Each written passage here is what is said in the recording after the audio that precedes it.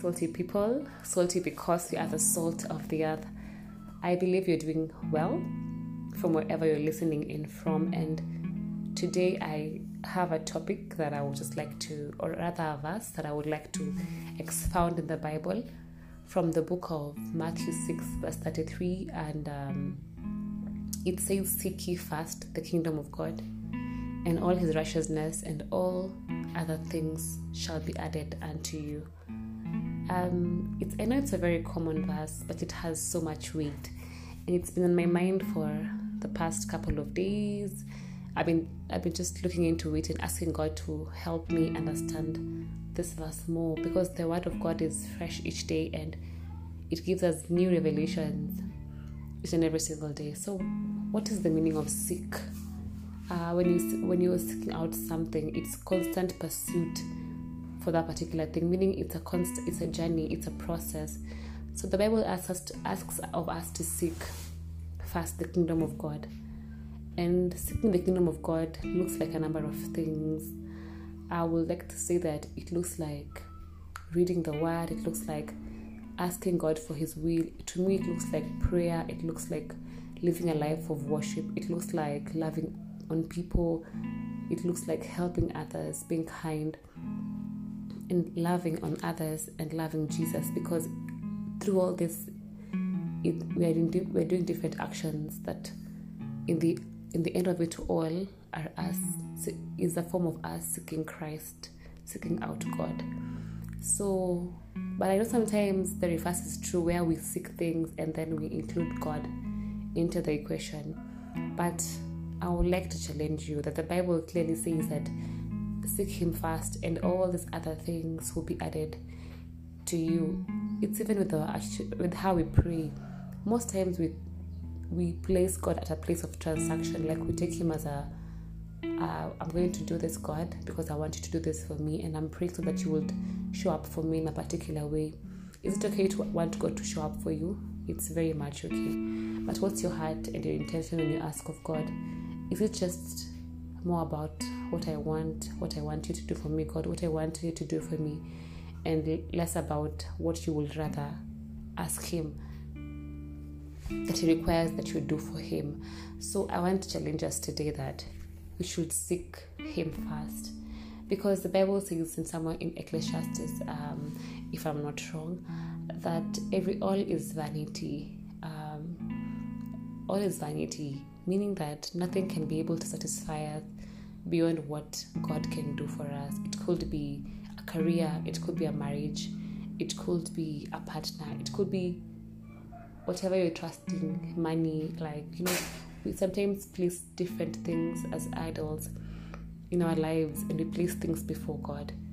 But the moment we place things before God, it becomes difficult for us to experience his fullness and his glory in our lives.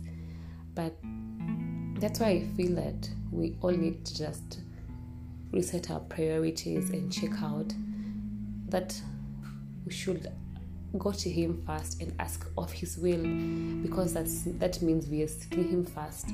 But when it comes to a point where we then pivot to things that don't give God glory, and we seek other things before him, then it means that we have placed more value in those other things than we place in Jesus, than we place in God.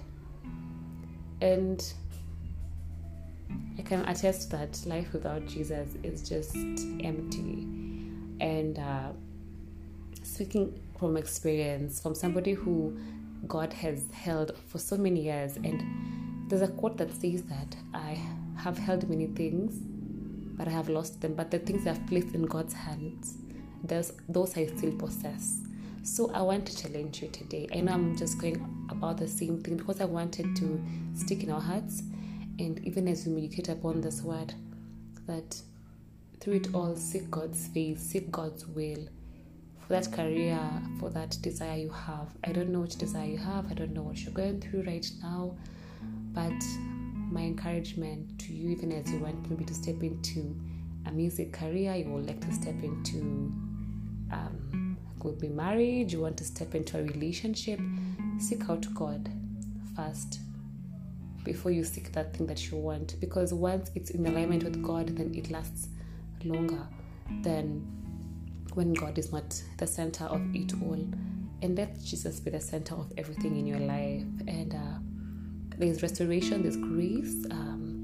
He's a God who loves with open palms, and He is welcoming you back to Him. And even for who's listening to me and you would like to give your life to Christ, He is open to forgive and to receive you and to accept you, so that you learn to please Him before all other things in life, and to walk your life in a way that glorifies God, to live a life of worship by how you live, by how you speak, by your thoughts, by what you see, what you say, what you choose to hear. All this is how you choose to seek God by every single thing that you do in the course of your days, in every season. Choose to seek God first. Choose to have God as your priority. Choose to have God's decision be the final thing that settles in your mind. And also, we need to realize that there's something I heard a while back from a man of God, and he said that we often know what we want, but God knows what we need. So choose to lean into what you need, and trust me that in God, in Him there's fullness of joy, in Him there's liberty, in Him there's peace, in Him there's grace, there's restoration. In God there's increase that lasts the test of time, because God is the same today, yesterday, and forever, the Bible says. And so I would like to encourage you that God loves you, and Him putting that verse in the Bible, it's clear that if you want, maybe I know we all want success to achieve in life. We want things to go in the right direction, and all this is achieved and can only be achieved if you put God first. If He is, like, you have nothing before Him, because He is King. And when you realize His place in your life and you allow Him to take lordship, then He becomes God over everything in your life. And that is a blessing, because sometimes we, as human beings, we may divert and want to choose things, which is very normal of us. But I would like to challenge you again. I know I've been saying that over and over again, but I would love to challenge you this time, from whatever you're listening, wherever you're listening in from, that God has good plans for you, plans to give you a hope and a future. And I would like to challenge you again to trust that He has a plan for you, and sit in the stillness, sit in the unknown, because there's beauty in process and there's beauty in trusting God, because the Bible says that no word coming from His mouth goes back to Him void, and that His ways are not our ways, neither are His thoughts, our thoughts. And as far as the heavens are above from the earth, the skies are above. That is how far His thoughts and ours are, And love is kind, and God is love. Love is patient. So as you seek God, and to love Him and to serve Him, I just want you to have contentment in your heart that though it may tarry, it will come to pass. Because when you seek out God, He comes through for you.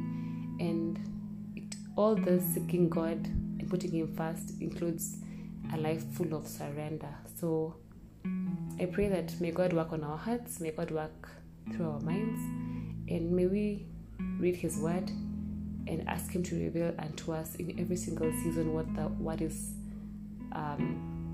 bringing forth, and through it all seek ye first the kingdom of God, and serve God just because of who He is, not because of what He can do for you. No, we focus on, again, like I said, and all these other things will be given. Love Him just because of who He is in your life, not because of what you expect of Him to do, but simply because He is a great God. And trust me, you will just see great things begin to unfold in your life, and the boundary lines will fall for you in pleasant places. Otherwise, have a blessed time. May God richly bless you, and may He keep you, and may He meet your heart desires in accordance to His will. Be blessed.